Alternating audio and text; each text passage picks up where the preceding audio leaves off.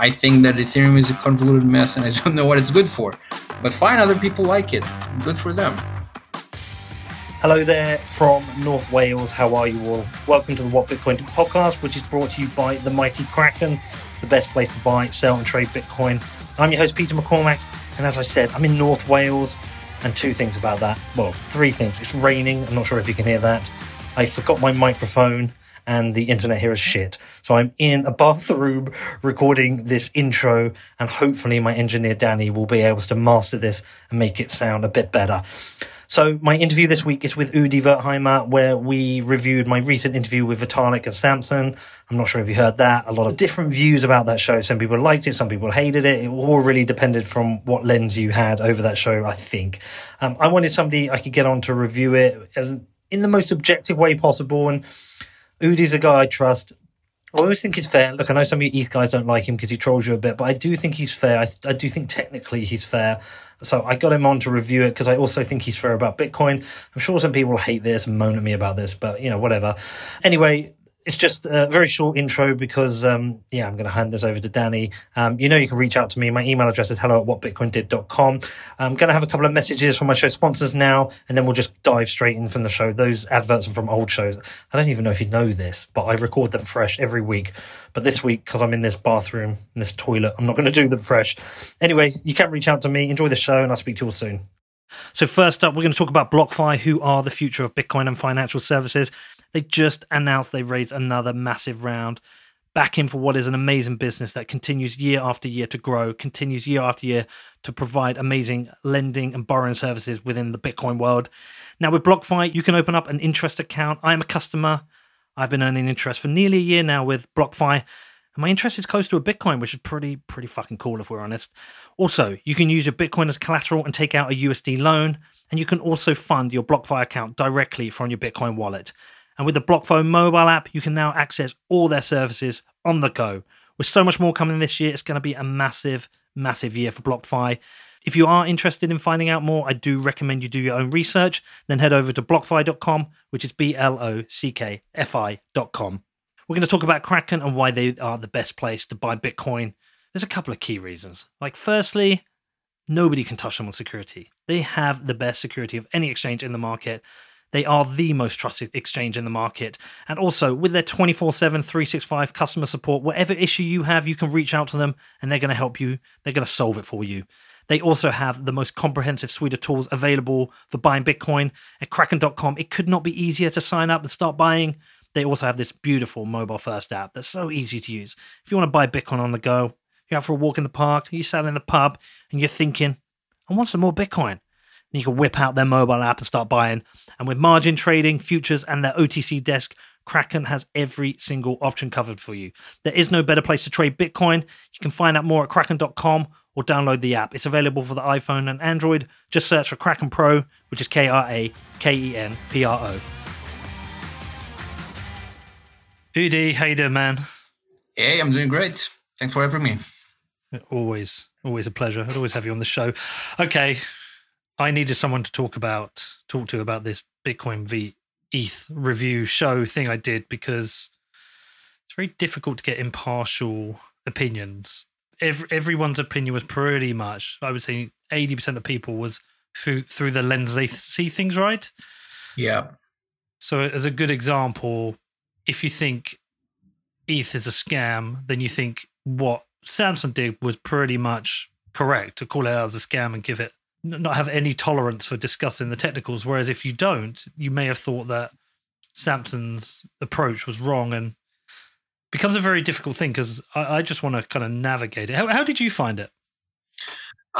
So I did listen to it. I thought that it was an interesting debate because I don't remember Samson and Vitalik ever being in that kind of setting together. So it was interesting to see them like one against the other. But I don't know. A lot of times it felt like they're talking past each other. I think, as you mentioned, there are like everyone sees those things through their own lens, and then just really hard to figure out what the actual points and disagreements are because we're hardly even speaking in the same terms. So it's really difficult to see who's who in that debate. Yeah, and there's things that like I don't get, and the reason I did it, or the reason I care a little bit more now, is I did my 250th show, as you know, and had people submit a bit of content, and I think it was Shinobi who said that Lightning Bitcoin, Liquid Bitcoin, Base Chain Bitcoin, Wrap Bitcoin, they're all Bitcoin, right? His view is they're all Bitcoin, and as that much as that might trigger people, and I was thinking about it, I was like, okay, that's right. Well, therefore, if someone's going to wrap Bitcoin, they need to be at least aware of, as objectively as possible, about any risks they're taking and using it. So I kind of felt like I wanted to understand a bit more about it. But I was kind of thinking, who could I review the show with? Who do I think would be at least some way impartial? And I think some ethereal people say, no, Udi isn't. Yeah, I'm the last person that they think will be impartial, yeah. Well, that's fine, but I don't see you as like a maximalist wanting to just attack Ethereum for the sake of it. I think you're pretty fair in the way you look at things. I try to be. I try to see. I think I try to see both of these from the lens of the supporters, as opposed to from the view of the opponents. So, it's very easy to find strawman arguments against both. But once you try to understand what Ethereum supporters actually think or actually find valuable in Ethereum, then the criticism becomes more valuable, I think. Yeah, and I think somebody said to me, like, those like Nigerian scams that you get that come through an email, like the bank account, I've got $74 million, blah, blah, blah. Somebody said, like, if you think of, Ethereum as like that, then you have to tell people. And I'm nervous really calling it a scam as such, although I certainly think there are things about it which aren't great. But I think how do you actually call a blockchain a scam? I think I struggle with that. But there was a lot I struggled with, some things I didn't really get there. So I just thought, I've been through it. I've got like a whole list of all the things we pretty much talked about. And I just kind of wanted to work through it with you because you're like you're like my oracle. You're my blockchain oracle. I hope you won't regret that, but yeah. Actually, I came out once on Twitter once. Somebody said, well, who is it you? I said, I just repeat the people I trust. They said, well, who do you trust? I was like, well, mainly Udi. And they went, okay, fair enough. All right. So I think a good starting point is almost the philosophical side of things, which I felt there was some, on Vitalik's side, there was some weakness there, and he almost gave some ground there in that I personally still don't know what Ethereum is. Yeah, some people say ETH is money. I think Joey from Augur came out yesterday when he was talking about Augur 2 or something, and he said like ETH is money as well. And it's like, but other people are like, no, ETH is not money. I was like, well, if it is, what is it? Yeah, what is it? Yeah, that's a good question. Even if ETH is money, which I don't know, but even if it is, then that still doesn't answer what Ethereum is, because Ethereum and Ether are not the same thing. Yeah, of course. So this is something I struggle with too. I don't know what Ethereum is for, like what, the early explanation of it being a world computer. I don't know, like what is a world computer? So people say it's a computer that no one can stop. Okay, fine. But your phone in your pocket is a computer that no one can stop. It's yours. No one can stop it. You can use it to do whatever you want with it. So I don't think that's it. And it's faster and it's cheaper and so on. So that's probably not what it is. I don't know. It's really hard to explain exactly what it is. I find it even for Ethereum people, it's kind of hard to explain what it is. I guess the word that they would use, or the term that they would use, is that Ethereum is a state machine. But then what's that? Like, it's a term in computer science that's not very interesting. I can go into that, but it's like, I don't think that's very interesting to hear. So yeah, I don't know what it is. It seems to be a way for people to do experiments. I think one of the best things about Ethereum is that it has some standards that really caught on. So the best example is probably ERC20 for tokens. So like technically it's not, I don't think it's the best way to issue a token technically and to use one. It's expensive, it's inefficient and so on. But it has one very good thing going on for it, which is all exchanges support it, all wallets support it. So if you're going to issue a token for some reason, you're probably going to choose Ethereum. You don't care about the technicalities of it. You just want to make sure that people can use it and buy it. So you're going to use what's supported. and that's ERC20. So that's, in my opinion, that's the best thing going on for Ethereum. It has standards that's caught on. It has interoperability with a lot of products and services. So that's pretty important. And even though technically it's just not very good, like there are a lot of contenders unrelated to Bitcoin. There are a lot of contenders later that showed up with better standards for tokens. But they're just too late, probably. Yeah. So, well, I'll tell you my take. So I think ETH is money in that cigarettes in a prison can be money, in that any object that you want to trade with somebody in a certain scenario that can become some kind of currency, it can be money. But then if you say ETH is money and trying to, I understand it's probably something that's quite difficult for someone like Vitalik to say, because if you also say then Bitcoin is money, then ETH doesn't seem like great money. Just doesn't seem like very good money. Whereas in prison, like cigarettes are good money when in certain scenarios, because they hold a lot of value. And so I think it kind of, I mean, it is a unit of exchange. And then I see Ethereum, the protocol itself, as just some kind of like, I see it's like almost like a virtual world, like this little world where you can go in and you can create kind of financial, almost like games or products that you can play with. But I wonder how much value those games and things how much value they would have if there wasn't the existence of a lot of people having made money on ETH itself. Perhaps there would be something playing around with stable coins, but it seems to me just to be like this Wild West messy kind of financial virtual world. And somebody said to me, they're like, well, why don't you go and create a MetaMask account and play with it? I was like, but for what? Because I still don't see what use I personally have for it. Like, I can understand if you're somebody who likes to make money, if you made money on ICOs, you don't give a shit. You're just like, I don't care. I just want to make money. And then you can go into this DeFi world and you can make money. Then fair enough, I get it, because it's like a game. But I don't see it as like some serious contender for replacing certain financial centralized systems at the moment. Yeah, and the narrative around that changed very heavily in the last month. So not even years. I mean, if you ask people a month ago or 2 months ago what Ethereum apps were about, then they would tell you, oh, you can take loans and you can use stable coins and you can unbank bank the unbanked and so on. There were those very large goals around that, and now it's mostly those Ponzi games. And there are Ponzi's. Mostly their creators agree as well that they're Ponzi's. Just the claim is that because they, because it's not a secret, because it's an open fact that they're a Ponzi, then it's fine. Which is, I'm okay with that. But I just don't find, it's a game of musical chairs, and I don't find it particularly interesting.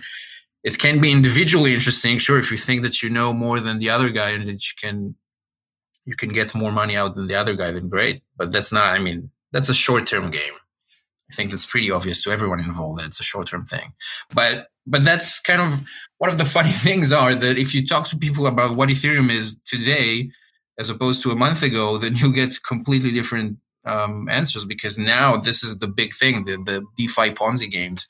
While a month ago, DeFi was a way to get loans, which is, I don't know, more traditional, I guess.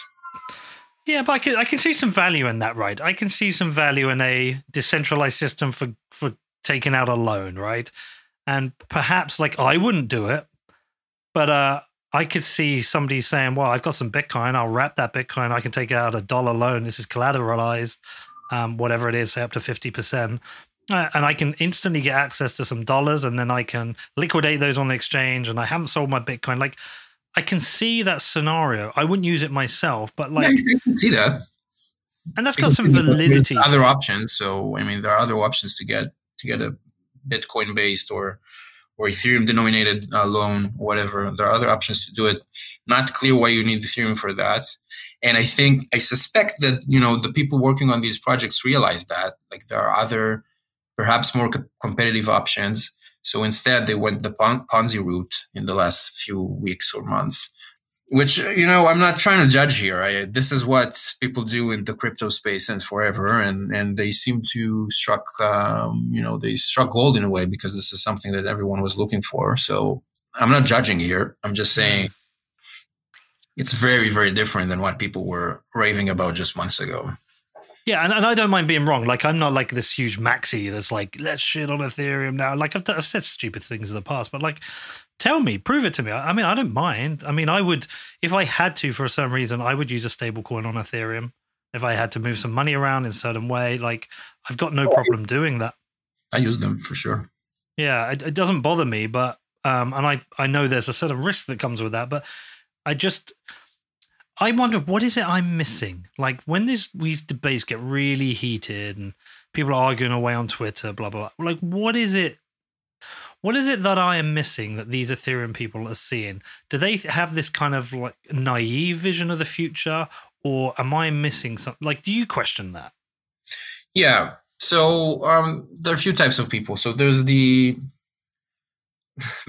quintessential crypto person who bought something early, got rich, and now they think it's God. That happens in Bitcoin too. It happens in Ethereum. It happens in a lot of much sillier shitcoins as well. And you see a lot of that. So that like probably the first thing you have to kind of wade through is those people, and there are a ton of them.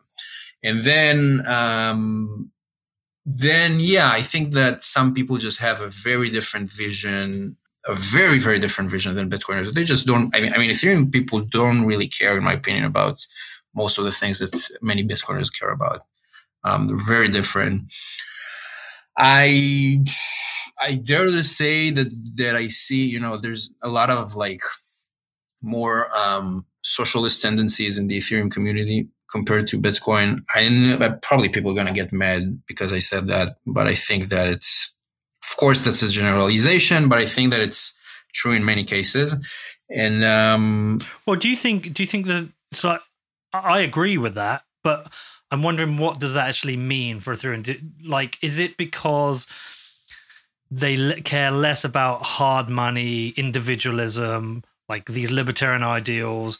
That they're quite happily living in this, I guess what we would say, and I'm broadly generalizing here, but quite happily living with a state, with a government. And whereas like a lot of, say, the most hardcore Bitcoiners are very critical, a lot of them want to see the downfall of the state, individual liberty. They want hard money to back that up. Yeah. Do you think it goes down to that level? I think it does. And you see, I mean, you see a lot of focus in the Ethereum community on public goods and how to fund them, how to sort of tax people to be able to fund them, and they're very interested in that. In Bitcoin, it's really the other way around. Like in Bitcoin, a lot of people are just saying, just leave it alone, just don't touch it, don't change anything ever. That's easier because we don't want to make any governance decisions, because that always ends badly. So it's better to just not do anything. And also, yeah, with regards to just having a hard money, I think a lot of Bitcoiners today are interested in having a hard money, and a lot of Ethereum people are just not. They just don't care about that. And I had this thread when the entire Supply-gate thing started, and I think that the Supply-gate issue is very interesting. It brings a lot of issues to light in a very clear way. But I think that it's just one of the things it brings to mind is that Ethereum people just don't care about that. Like when you buy Apple stock, you don't really sit there and count how many Apple shares there are. It's an important data point, but that's not why you're buying the Apple shares. So, and I would say that's probably how Ethereum people think about buying Ether. They see Ethereum as something that has potential. They care about the supply, but it's not the top thing that they care about. Bitcoiners, and again, not all of them, but some Bitcoiners, they only care about the supply. This is the thing that they want to make sure that there's a very strict supply and very strict inflation, and that they can predict it and whatever. And I mean, both ideas have merit. I can see why some people want that and why some people don't, and that's fine. Do you think it became a bit of a gotcha? Well, maybe, but I think that I think that the supply gate thing was good in that it brought to light just the differences. So there are a lot of good explanations for why Ethereum doesn't do very well in calculating the supply. I mean, it does pretty well. Like I think Vitalik said in the debate that the round of error is very small. Like the margin of error is very small, which I think is fair. But still, like it brings to light the fact that a lot of Ethereum people just didn't ever think about this. Like the idea didn't even cross their minds, which just shows how the two communities are very different.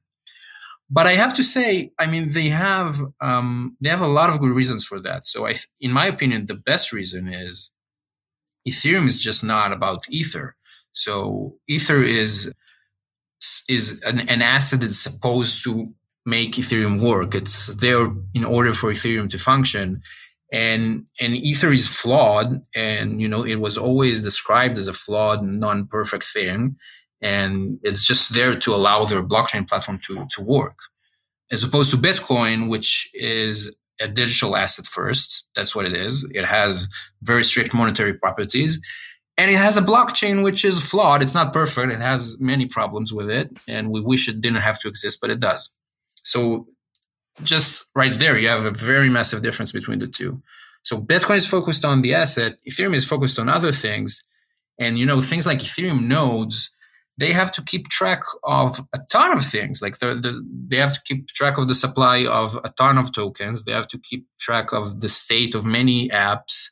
They're keeping track of a lot of things. So looking at specifically the supply of Ether is kind of way too specific. Like, why is that the thing that we're looking at and saying that's difficult? Like, there's so many things that Ethereum is keeping track of. Why are we giving them a hard time specifically about the supply of Ethers? Well, I didn't care myself for different reasons. I didn't care because I know they don't care. I don't care because I don't hold it or own it. And even if I did, it wouldn't be for like a hodling reason. Like the reason I own Bitcoin is because I think it's a solid financial asset, which I trust. I can hold value in it for the number of the reasons the Bitcoiners do. And therefore, the supply is really important. Mm-hmm. And it's really important we aren't flexible around that. But I didn't care because there isn't that mentality about like a hard money with ETH. I don't think people are thinking, I'm going to buy ETH and hold this for 20, 30 years and this is a savings technology for me. I don't think people think like that. I think the most don't. Yeah. So therefore I was like, it was almost like we were comparing a tank and a car, and we're annoyed that the car doesn't have like the ability to, it doesn't have like this hard shell around it. Yeah. When it's not trying to be a tank. Yeah. It's just trying to be something else. And I could still stand there and say, look, what it's trying to be doesn't make sense. I don't understand it. It seems a bit crazy. But at the same time, I can also say, well, I can understand why like that focus on the supply isn't such a big deal because it isn't trying to be the same thing. Mm-hmm. True. Yeah, I agree with that. Yeah, it's really just trying to be something else. So the focus on the supply is a bit of a gotcha. But what is it trying to be? Light the difference. I mean, it's which I think that a lot of people didn't understand. On the Ethereum side too, like you could see when this discussion continued, how some people just say, you know what, I just never thought about that, and that's an interesting point to think about. And you can also see how. So if you ask Vitalik about it, if you really get into it, he has some very good explanations and points on why this isn't necessary for Ethereum, and I actually agree with them. The problem is it's really hard to communicate those ideas. And I think that even a lot of people on the Ethereum side are having a difficult time to communicate that because it's pretty complex. Like when you're using Bitcoin, you really what you care about is how many Bitcoin exist and how many of them you have. And the ones that you have, you want to make sure that they're legit. And when someone sends you Bitcoins, you want to make sure that they're legit Bitcoins and you didn't just make them up. With Ethereum, You want a lot of other things. That's one of the things you want, but you probably want a ton of other things. You want to know that the stable coins that you're getting are valid for the same reasons. You want to know that the apps that you're using are didn't change. There's so many things you want to know. And I would say that Bitcoin, a good mental model for it is that you could say, okay, we have a group of people who decided on a bunch of rules, like there are only ever going to be 21 million coins, and to send them, you need to have a private key and whatever, and just a bunch of rules. And it's not a very complicated set of rules. And you could say, well, if we had the time, we could verify everything manually, just with a pen and paper. Just everyone would sit down at the end of every day, run through all the transactions that were that day, and just calculate it and make sure that we're all on the same page. You could probably do that. It's possible. It's doable. It's just a bit complicated, but you could do it. It would take a lot of time, but you could do it. With Ethereum, there's so many things going on. And there's so many things going on that you specifically don't care about. Like if you're not using USDC, then you don't care about that at all. So why would you spend time verifying that? So Ethereum kind of has a very different mindset in that. And you could say, okay, so the Bitcoin full nodes, their job is just to automate that process of verifying. They're not doing anything magical. They're there to make it easier on you. Instead of you doing it manually, they're automating it so just that it's faster and simpler for you. On Ethereum, it's something else. The nodes, the blockchain, those things, there are magic that allows for decentralized whatever. They have those magical powers. They're much more important in that way. So the way that people like Vitalik believe that they solve that risk of maybe not knowing the exact supply or whatever is because why do you want to know that in Bitcoin? In Bitcoin, you can say, well, maybe the software that I use is buggy. Maybe there's a problem and the software will think that there are more Bitcoins than they are. But because it's so easy to see, then I'll immediately find the problem and everyone will talk about it and we'll fix it immediately.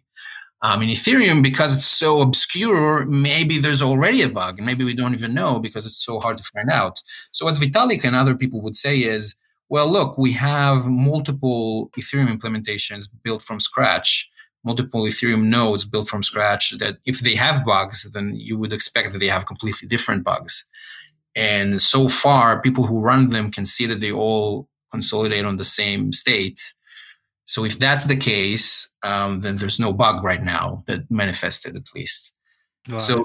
So like for Ethereum people, they're saying this is so complex that like mere humans are not going to be able to look into the current state and see if something's wrong. So instead, we have this more risk-averse system where we have multiple implementations to try to find if there's a bug in one of them. And then if there is, then we know something's wrong, and then we stop, and then we try to find what the problem is. So that's a very different approach. It's riskier because you don't have direct visibility into what's going on just because it's too much. Right.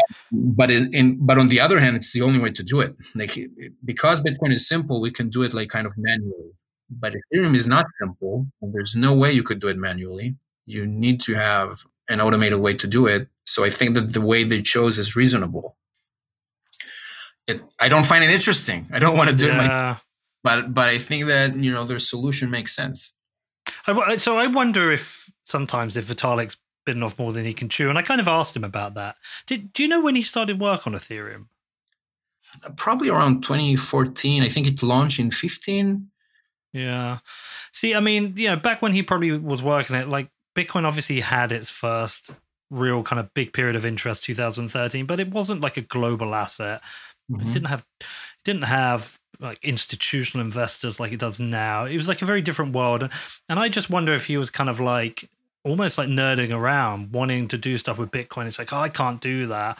I want to, because I finally read the Ethereum white paper. I'd never read it before. And not in detail because it's long and there's way too much stuff I couldn't understand. But like things stood out to me, like the lack of Turing completeness. And whilst I'm not a coder or a techie, I understand the difference that offers.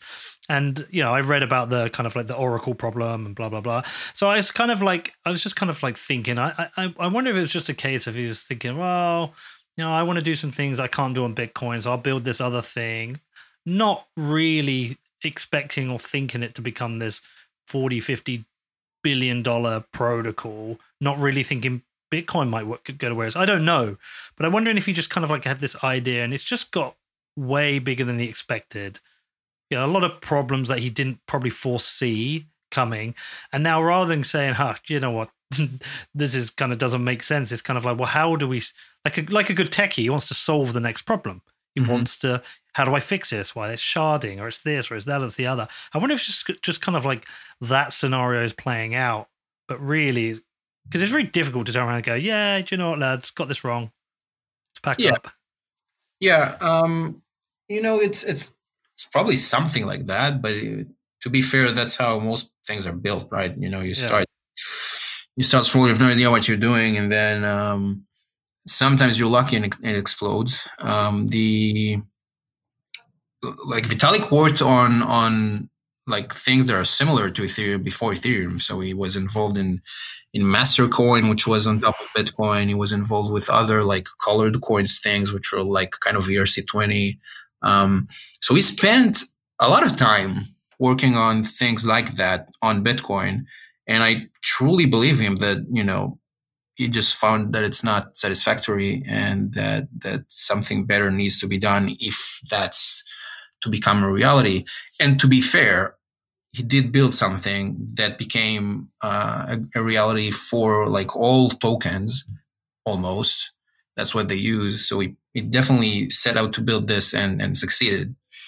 Now, is it great? No. But it works to an extent. And I think, you know, this is also another gotcha that people like to say that, like, yeah, so Ethereum is broken, which is why they're trying to rebuild it basically with Ethereum 2.0. But it is true that they always said that there's a lot of work to be done. Like when Ethereum first came out, they always said, look, this isn't what it's going to look like. This isn't the final form. And in a way, there's a lot of marketing in saying that too. But it's also, you know, you can, I mean, they always said it. They always said they're going to need charting. That was true from day one. They also always said they want to move to proof of stake. That was true from day one. It's not like new things. They just didn't have any idea how they're going to do it. And the way they would do it changed drastically over the years. It still didn't happen. So who knows, maybe it changes again. But you have to be somewhat fair. They did, you know, it's not like this didn't come out of nowhere. They always said that the current way it works is not going to work forever. Yeah, and I don't imagine, I struggle with this idea that Vitalik sat there and thought, oh, I'm going to build this big blockchain system to make myself a billionaire and scam people. I just don't buy that argument.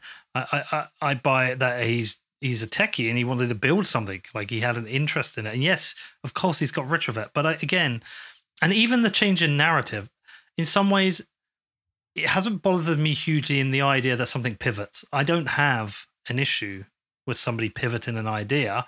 Yep. Fundamentally, the shame is it just pivots from bullshit to bullshit, like ICO scams to, you know, DeFi scams and blah blah blah. But I don't fundamentally have an issue with the idea of something pivoting. That's a technology thing that happens. That's happened for plenty of companies and ideas. One of the things I do though have an issue is like, one of the things I was thinking about is that there's some kind of hypocrisy sometimes when people are throwing mud across, and they'll be like, "Oh, Ethereum is just used for scams," but really, it's not like the system is a scam. It's what people build on top of it, which is a scam. But also, Bitcoin, like that's Ethereum, right? Bitcoin is used for scams as well. And what I realize is like people are able to use the asset Bitcoin for scams, right? They create scams and they request the asset. But you can go a little bit deeper with your scam with Ethereum. You can actually build the scam into Ethereum itself. And as far as I can see, and you can tell me if I'm wrong, you can't really build scams into the Bitcoin protocol. No, because it's so simple. It can't do anything but transfer money. So no. That's a good observation. And I think the way, I mean, some people would say it's just semantics, but I think that the way that it really influences things is that the Ethereum community is kind of conditioned to champion things that are built on top of Ethereum. And they tend to, a lot of times, just champion scams because, well, you know, the thing with scams, it sometimes takes a while before you realize that they're scams. And so I'm not saying those are bad people, but they see something, it seems cool, it wasn't tried before, and they definitely champion that and market that, and eventually they realize that maybe it wasn't a good idea. So that kind of, I think it just leaves a sour taste, I would say. I mean, I do understand people say, Ethereum is for experimenting, and I think that's fine. Obviously, you're going to experiment, and a lot of those experiments will turn out to be scams.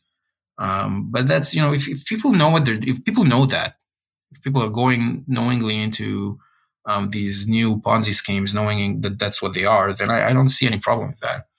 Yeah, I throw in the other thing I add into that is, which I mentioned during the interview with Vitalik, is like I struggle with it with the concept of immutability as well, with a system that is, and also he said like, oh, some people think Bitcoin is 80% done and Ethereum's 40% done, Ethereum's 40% done, maybe it's 60%, and I struggled with that. I tell you why I struggled with that, because it's like, well, what is done? What is complete? I mean, I often don't think of Bitcoin as, like, people say if Bitcoin succeeds, I kind of think it has already, right? I'm in that place now.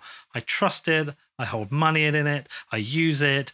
We have derivatives. We have institutional investment. Yes, you can keep building on. You can keep improving it. But I've got to the point where I'm like, it is successful. Even if it dies now at some point, it's been a success. It's done a lot of successful things. Now, yes, it's got other things that people want to do with it, take it further. It'd be great to have like on-chain privacy and all those other things. But it's still a success. But I don't see Ethereum the same. I still see it as a project, an experiment, a beta. And as such, I think it should come with like responsible warnings. Like, you could lose all your money in this. If you're buying this, a bit like, the warnings that came with Lightning, be reckless, but you could lose it. Don't put more than like 50 to $100 in this. Yeah. I kind of feel like Ethereum needs to come with that, because I think, what was I reading again about today? Another DeFi thing that's got another potential millions locked in it. I also found out about Curve. The guy's got 71%. Yeah. Like the voting power. Like, again, it's like every day I keep reading about things. I'm like, well, this is risky. It's risky to have money in this. Yes, it's risky in Bitcoin, but it's a different risk profile. I don't feel like I have a risk from Bitcoin developers. I don't think there's a risk that Matt Corallo is going to do something that's going to lose me my money. I implicitly trust the procedures they put in place. But someone can create a smart contract and it's buggy, or it can get hacked, and in a way that you can suddenly lose a lot of money. And therefore, I think it's, with Ethereum, I find it a little bit disingenuous to not be telling people that this is risky. You shouldn't be locking up a lot of money in this. Yeah, I agree. Yeah, it is very risky. A lot of those things are very risky. The counterpoint is probably that, you could say that the Ethereum itself is stable. I think that's arguable as well, but you can say that Ethereum itself is stable, but the apps that people build and deploy daily are definitely, some of them are not stable at all. Some of them are outright scams, and some of them will just broken in a way that we didn't find out yet.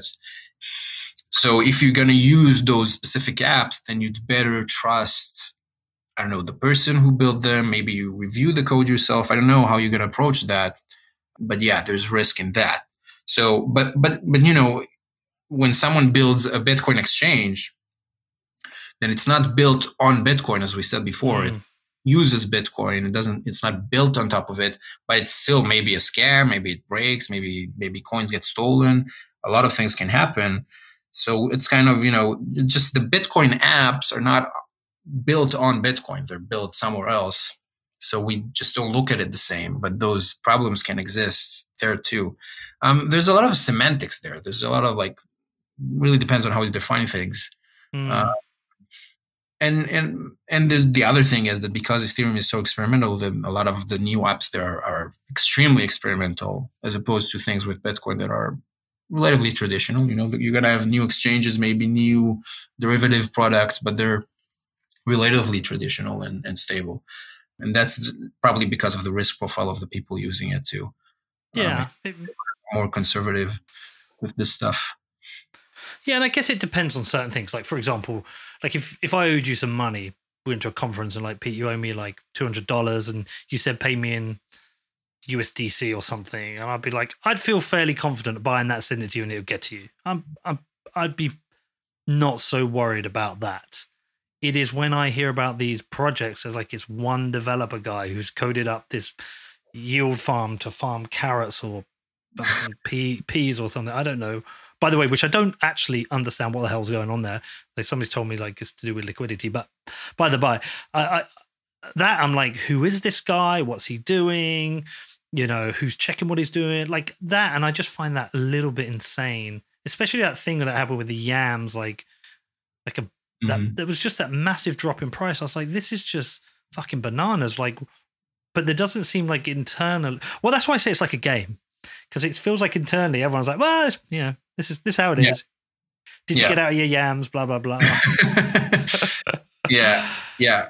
Well, because a lot, people who actually looked into it before they jumped into it, they actually took some time to read and analyze what it is. They're not surprised because this was obvious that it's going to happen.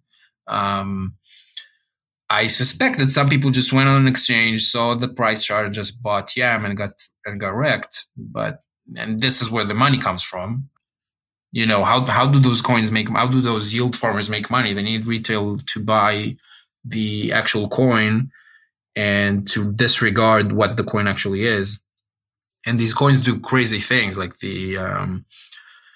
like there's the rebase. The rebase means that like the coin tries to stay pegged to, let's say, $1 or whatever, some amount. And to do that, they just, if you hold the coin and it went below $1, you just get more. And or alternatively, if the price is too high, the supply just increases. So, I mean, fine. But then if you don't know that, if you don't understand that, then you're going to get completely wrecked because you're not going to understand the charts. The charts are going to look like they're going crazy when in fact, just the supply change. And that's kind of where the money is. They built these very complicated, intricate schemes that are very hard to understand. And they're targeted at the fact that some people will just look at the chart and buy the coin. And that's where the money comes from, to the people who actually look into it. So I find it, it's a bit disgusting because it's really planned to confuse retail and to be a Ponzi. And what they're saying is, look, it's openly a Ponzi. So details are there. If you want to, you can look into it. If you're not going to look into it, then it's not our fault, which is fine. And it's fair. But it's not gonna keep up. Like that's one thing I'm pretty sure of. That's a short-term thing. People are gonna run out of money to dump into this. Like, people have to lose money. It's a zero-sum game, and it happens so quickly. So they're gonna run out.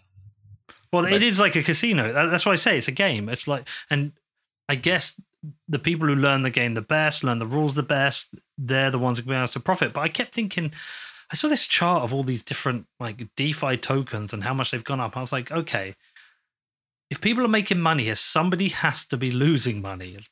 Like, they have to be losing money somewhere. Like, where is that happening? But I kind of refuse to spend too much time looking at it because I don't want to get involved in this. I can tell without spending much time on it, it's nonsense. Let me ask you about another thing. I want to ask you about centralization, because clearly Ethereum is more centralized than Bitcoin. But again, not being somebody who codes these things, where other people are like, well, you might as well just have a database. You might as well just have a spreadsheet, right? And I'm kind of like, I feel like, okay, Bitcoin tends to be the kind of moral benchmark for everything Bitcoin, blockchain, and money. And I get that, and I'm cool with that. But at the same time, is there like if we were trying to be fair and just trying to just say, okay, ETH isn't a scam, Ethereum isn't a scam, let's just objectively try and give it like a bit of time to consider. There's clearly a difference between having some centralized database than having, say, something that's distributed on a number of inferior servers. Or am I completely wrong here? Is it essentially pointless? I don't think it's pointless. I don't think it's automatically pointless. So you can find, or you can think of use cases where it might make sense. Ponzi's were actually some of the the best ones, because there were very early on, there were those Ponzi games on Ethereum where everyone knew it's a Ponzi. It was a very simple scheme. You put money in, and if you're the last one to put money in before a thing happened, then you were screwed and everyone else gets more money. It was very, very simple. And you can't really, it's very difficult to do it in any other way, because then someone will try to stop it. In Ethereum, you can deploy it anonymously. No one will know who you are, and it will be relatively difficult to stop it. Not impossible, probably, but relatively difficult.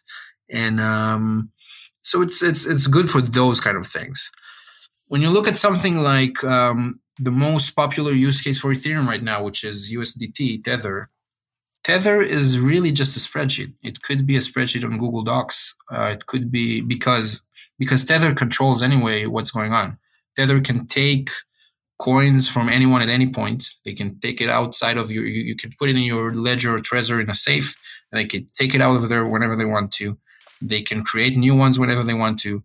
So they really don't need any decentralized thing, and you trust them 100%. So the only reason people use Ethereum for that is, again, because interoperability reasons and because wallet supported and exchanges supported. That's a good reason, I guess. So there's like an ecosystem reason. Because exactly. we have an ecosystem based on blockchains with wallets and exchanges, it makes more sense. Like, for example, if it was just a spreadsheet, like a centralized database, how would a wallet integrate with that? How would an exchange integrate with that? Yeah. I don't see how they could. Could they do that? So, I mean, technically it's possible. There are the tools for that don't exist. So that's why people choose Ethereum. But technically it's possible, and it would have been cheaper. It would have been easier. I make a lot of Tron jokes all the time about how Tron is superior to Ethereum. And it's a joke, but Tron is a fork of Ethereum. It does have its own version of ERC20, which is technically compatible. It's the same API, it's the same everything, the same tools that people use like MetaMask and Ethereum wallets, and the same tools that the exchanges use to integrate can be used with Tron. So for that reason, when Tether issued USDT on Tron, and again, Tron is a joke, but when Tether issued USDT on Tron, it was very easy for many exchanges to support that instantly because they already have everything that they need. And I think around 25% or 20% of USDT volume is actually on Tron, just because it's fast and it's cheap. Now, Tron is a centralized database. That's what it is. It's a centralized database with the APIs that Ethereum uses. So people can use it with the tools they already have. And I think that, I don't know if Tron is going to be the one, but I think that someone is going to be building something like that. You have a centralized database and just supports all of the tools that people already use with Ethereum, just so that you can integrate easily. So that's going to happen with something like USDT, in my opinion, for sure, because USDT is fully trusted. It's just wasted on Ethereum. It's expensive to use it and it's slow. So I think it will move away. At least for people who are just sending it around. Like when you use USDT inside Ethereum apps, that's something else. But if you're just moving it around exchanges and so on, there's no reason for it to be on Ethereum. Next up, I talked to Udi more about my Bitcoin v ETH show. But before that, I do have a message from my amazing show sponsors. So first up, we've got Sportsbet, sportsbet.io. And guess what?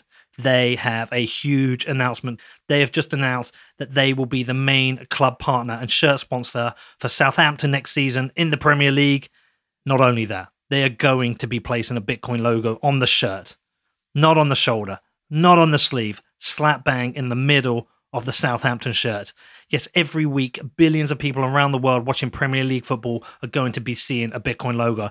And listen, I told you before, these people, they don't just accept Bitcoin. They actively support Bitcoin. They are always trying to push it forward. Their voice is through sport, and they're going big. I love the team at sportsbet.io. I love what they're doing. They support Bitcoin and they support my show.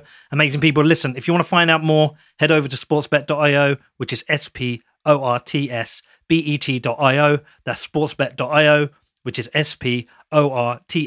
sportsbet.io.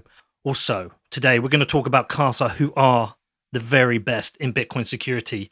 And if you've not been getting your Bitcoin security together, if you've been rolling around with that single hardware wallet, maybe a seed written down on a piece of paper, hidden somewhere in your house. With the bull market coming, it's time to really think about your Bitcoin security. And there's no better company to work with than Casa. I'm a customer. I am a paid customer. I didn't take the free offer that they put to me. I paid, I became a customer, and I could not be happier with the service and with the protection I now have for my Bitcoin. And with Casa, it could not be easier to protect yourself from hackers, personal mistakes, in-person attacks, device failures, and so much more. And because Casa are such badasses, they have a product for every Bitcoiner out there. With Casa Gold, you get triple the security of a single hardware wallet, and it's only $10 a month. So really, you've got no excuse to get your shit together here. And with Casa Platinum, you get their 3 of 5 multi-sig, the best protection for large Bitcoin holders at a great price.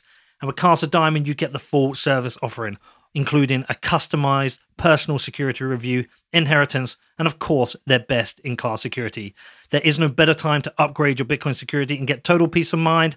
You can find out more by heading over to keys.casa, which is keys.casa. That's keys.casa, keys.casa.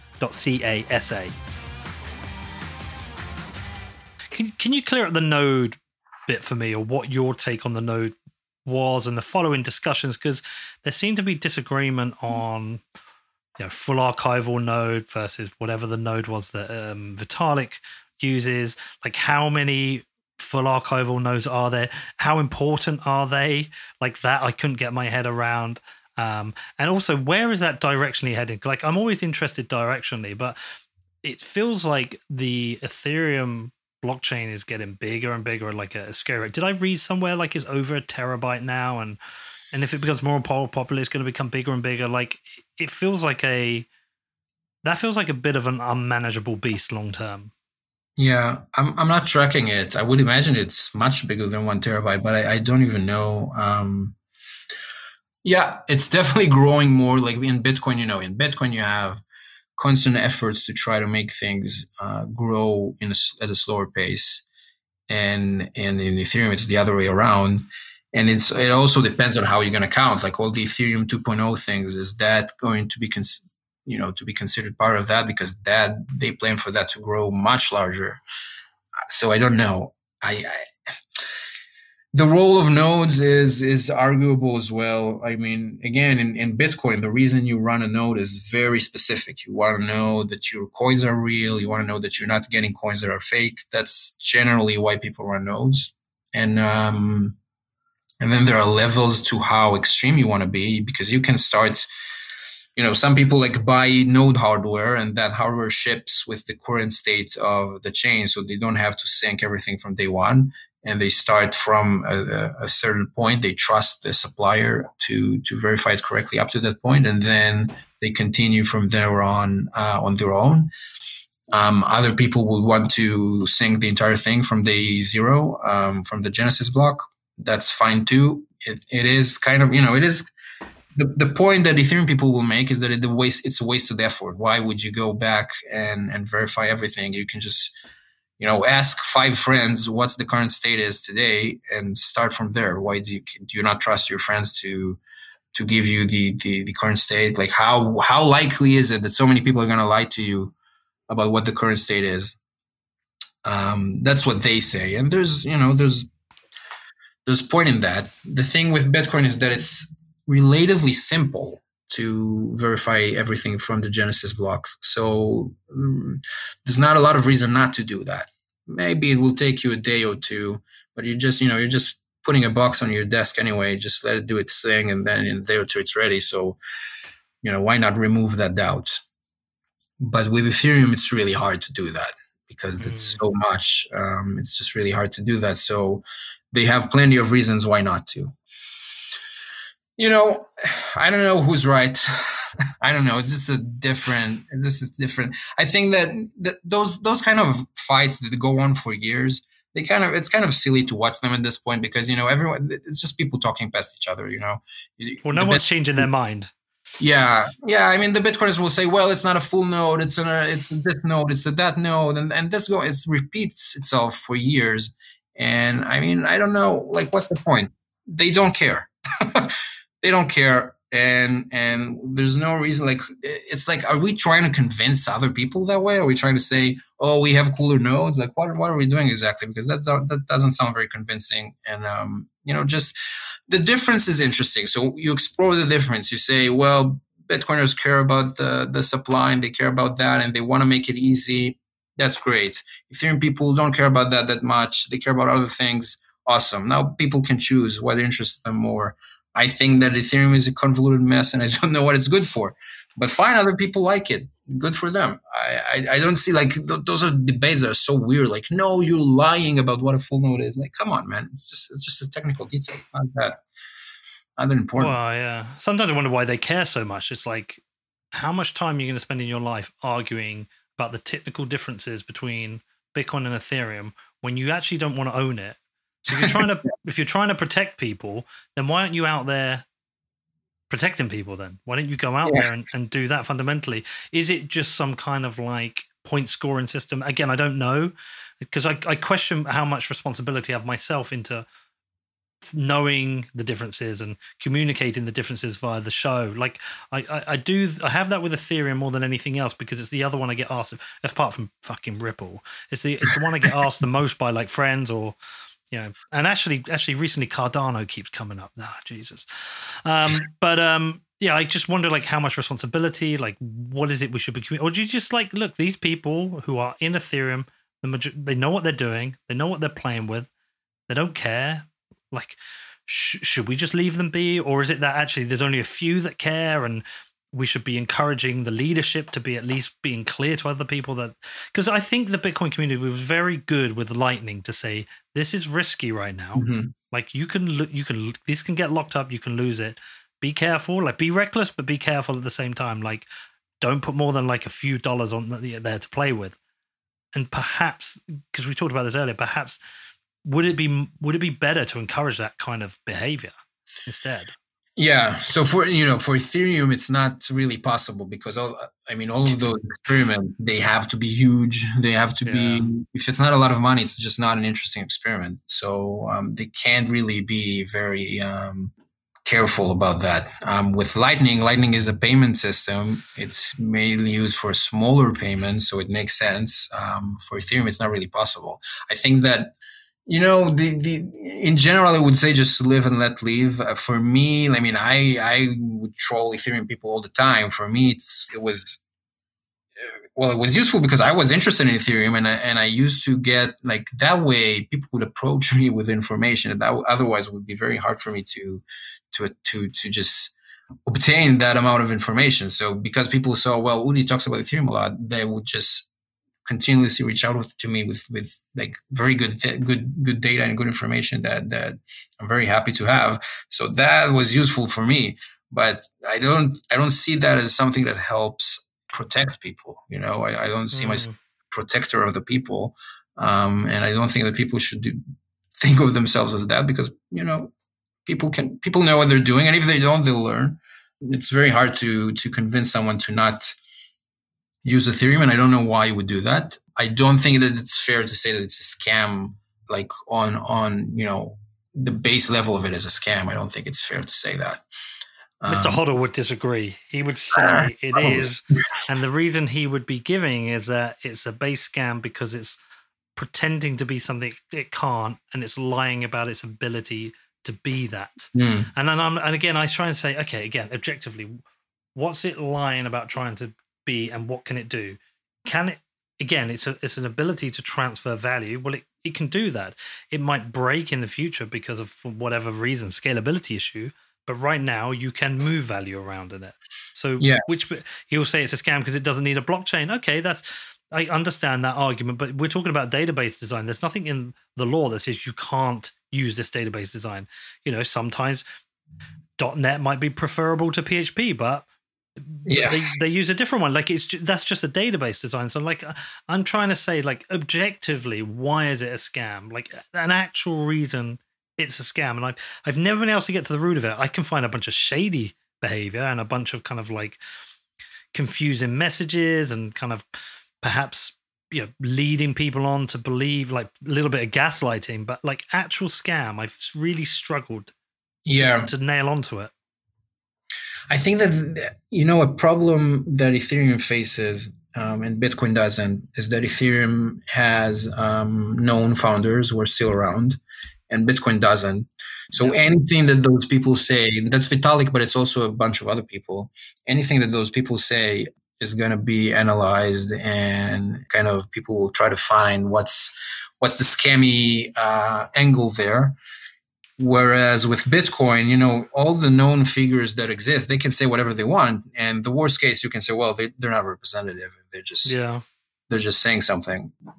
So Ethereum it's kind of in a sticky spot in that regard. And sometimes, Ethereum, Vitalik is tweeting a lot. He's tweeting all day long. And sometimes he's saying things that are not correct. So you can you can grab one of those, people who use Twitter a lot, sometimes they say bullshit. And you can kind of grab one of those things and say, well, Ethereum is a scam because Vitalik said this thing once, which I don't know. It also feels a bit like a gotcha. And also you have those, you have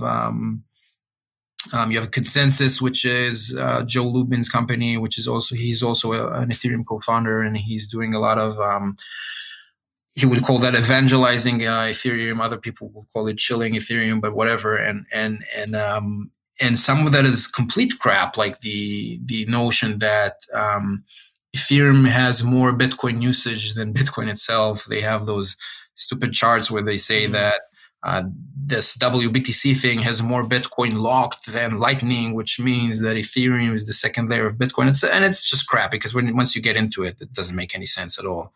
For example, because Lightning is being careful explicitly, and it's used for small payments, while the Ethereum stuff is just used for huge Ponzi schemes. So obviously the Ethereum stuff will have more money in it, but still people use more money in Bitcoin on Coinbase than they do on Ethereum. So that's it's useless. Anyways, so yeah, there's a lot of that kind of unfair or incorrect advertising for Ethereum sometimes. And I think the difference, people do that with Bitcoin too. Yeah, sure. Of course. But the difference is with Bitcoin, it's just people, just random people. And with Ethereum, some of them, they're founders. So their statements seem more official in a way. So I think that's kind of a thing that Ethereum will forever probably have to deal with. I do think, I do also find sometimes maybe from the Bitcoin side is that, and I'm saying again, I'm generalizing, but let's just say we, for the sake of the argument, we Bitcoiners will attack every single possible angle we can, and then some of them they don't hold up. Like, for example, the pivots from World Computer, that one never holds. They just feel like it's a waste of time. Or even, and this will piss some people off, but the pre-mine, right? Like, I don't like the pre-mine. I don't like it at all. But if you keep arguing about it, it's not going to change it. People aren't going to undo that part of it. It's happened. It's done now.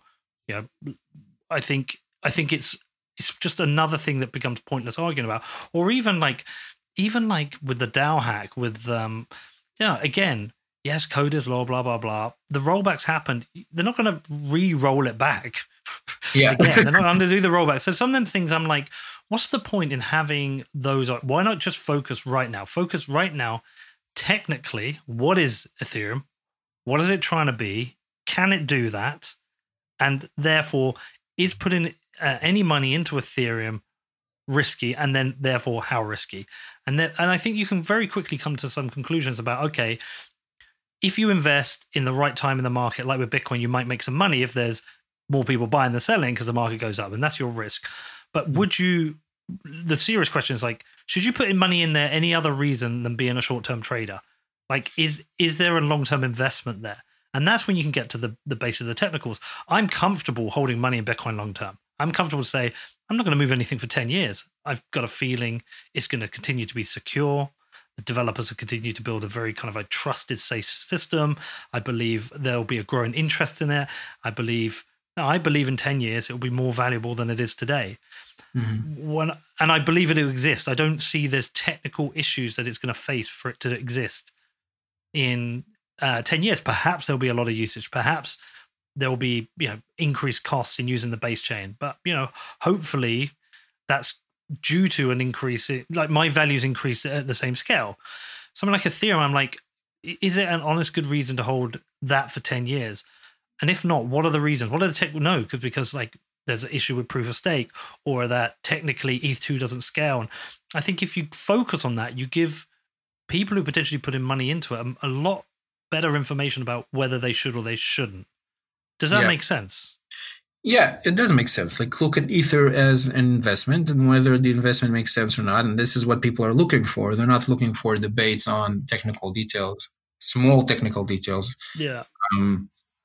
So yeah, I think it makes a lot of sense. I think for Ethereum, I'm notoriously long-term bearish on Ethereum, but I think that the people who are bullish on it are probably making the bet that something like currently something like Ethereum 2.0 would be so great that just everything in the tech world will migrate to it and be built on that. And obviously, if that happens, then Ether is probably a good investment. I think that's insane. I think that the idea that could happen is batshit crazy. But I mean, why though? Like, if we had to get to the root of the arguments around this, and a couple of caveats, give me your shortest, most least technical version of why you think the long-term prognosis for Ethereum is poor. Yeah, so I think if you look at what people actually build on things like Ethereum, it's always those short-term things. It's always a quick ICO thing to get rich quickly, a quick Ponzi scheme, a quick DeFi, yield farming, whatever. It's almost always those very short-term things, which is just not how the rest of the world works. So when you want to build a social network, that's not what you want to build. When you want to build a phone, when you want to build anything, I mean, that's not what you're looking for. And Ethereum is just not, it's just more difficult to use, more expensive, more whatever. Even after Ethereum 2.0 comes out, it's still going to be order of magnitudes more difficult than traditional web technologies or whatever. So why would you choose it? The only reason to choose it, if you want to pump something for a very short-term benefit, which is a great reason. I'm not judging people who do that. That's a good reason. You want to make money fast. That's everyone wants that, but it's not what the entire world is going to be based upon. And I think people who think that are insane. It just doesn't provide any benefit. And real businesses who have real issues are not just going to add another issue on top just to make Ethereum people happy. Ethereum is an issue. It's a challenge. You need to hire a lot of developers who understand it, of which there aren't many. And it's just, why would you even get into it?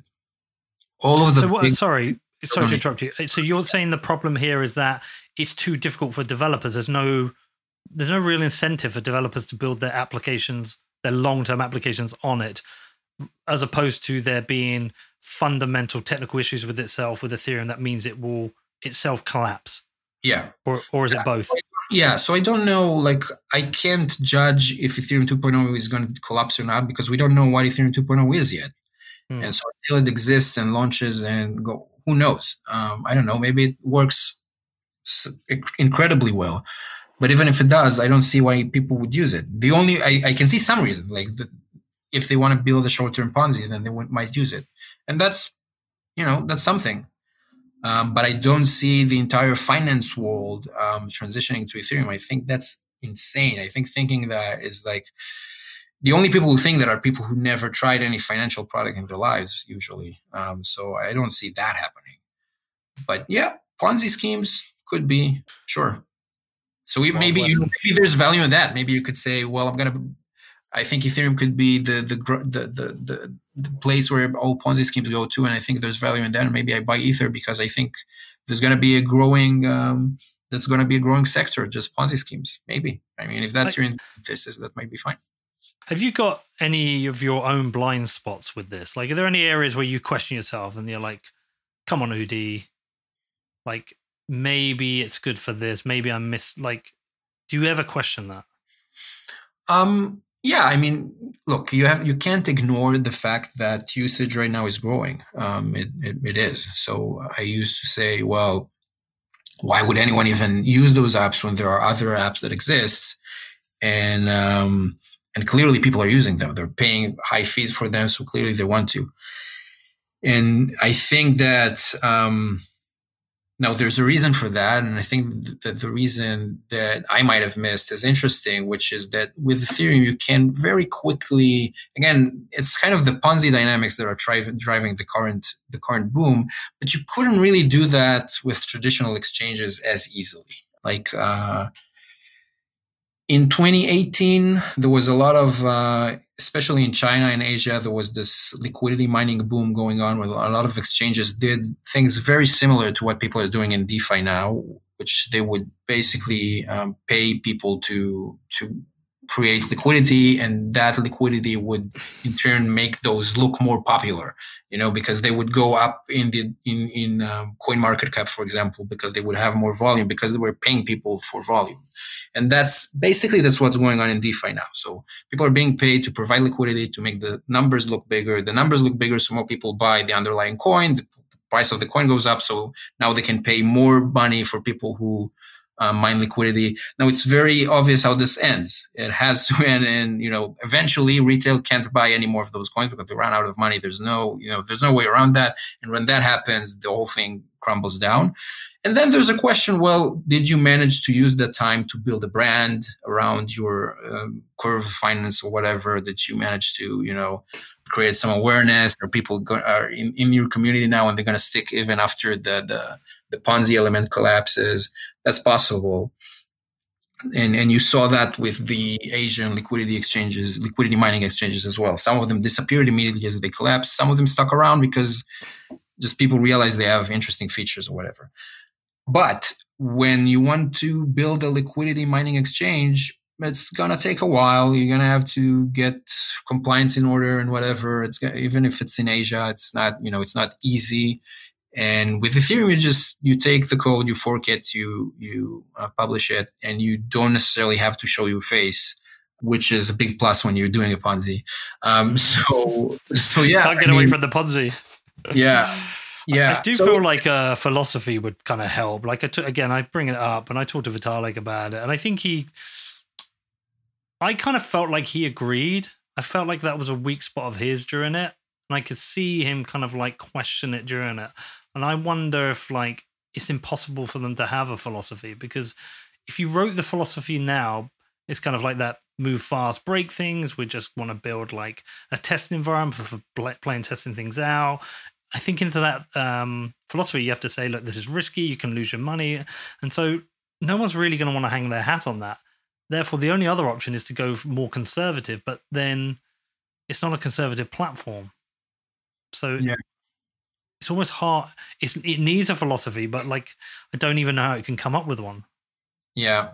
I don't know either. Vitalik is, I think in the recent DeFi boom, he's being fairly cautious. I think he repeatedly tells people that it's A, it's risky, B, it's just musical chairs. So if you don't understand the rules of the game, you probably shouldn't play it because you're the fish. But he's not being extremely loud about it. It's not like he's running all over the place saying people no, stay away. He's just mentioning it, which it's probably fair.